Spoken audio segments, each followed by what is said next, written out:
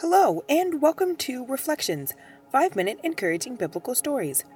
The last episode brought us through Psalm 116.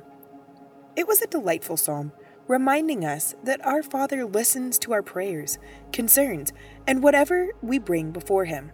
For this reason, the psalmist says he loves our Father. Do we tell our Father we love Him and see when He steps into our lives to answer our prayers?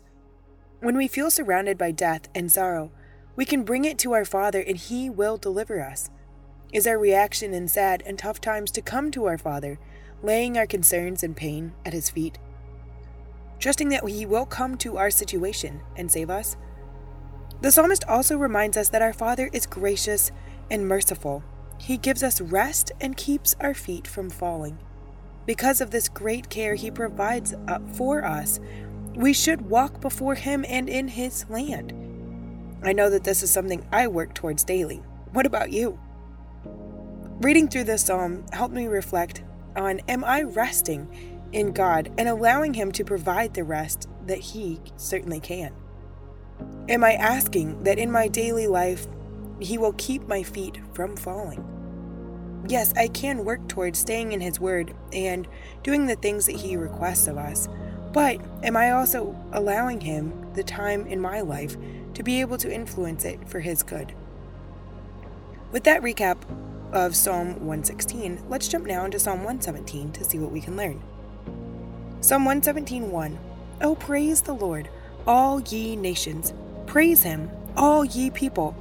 For His merciful kindness is great towards us, and the truth of the Lord endureth forever. Praise ye the Lord. Well, this pretty clearly tells us how we should be living our lives. Did you notice that the psalmist doesn't just say, all ye nations? He goes on to say, all ye people. He literally leaves no one out from being required to praise the Lord, or just out of the gratefulness of our hearts, letting our Father know that we are so grateful for His care for us and for our world and for the people and nations around us. Then, the second verse, in a short, sweet, and condensed version, tells us of the characteristics of our Father. He is merciful and kind to us. Not in a small way, but in a great way. His truth lasts forever.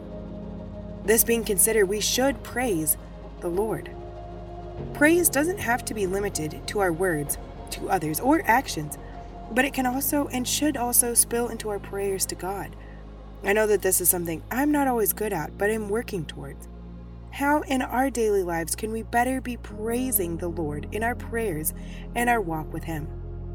With that discussion of praise and our Father, we've wrapped up Psalm 117. So join me in the next episode to see what Psalm 118 has for us to learn.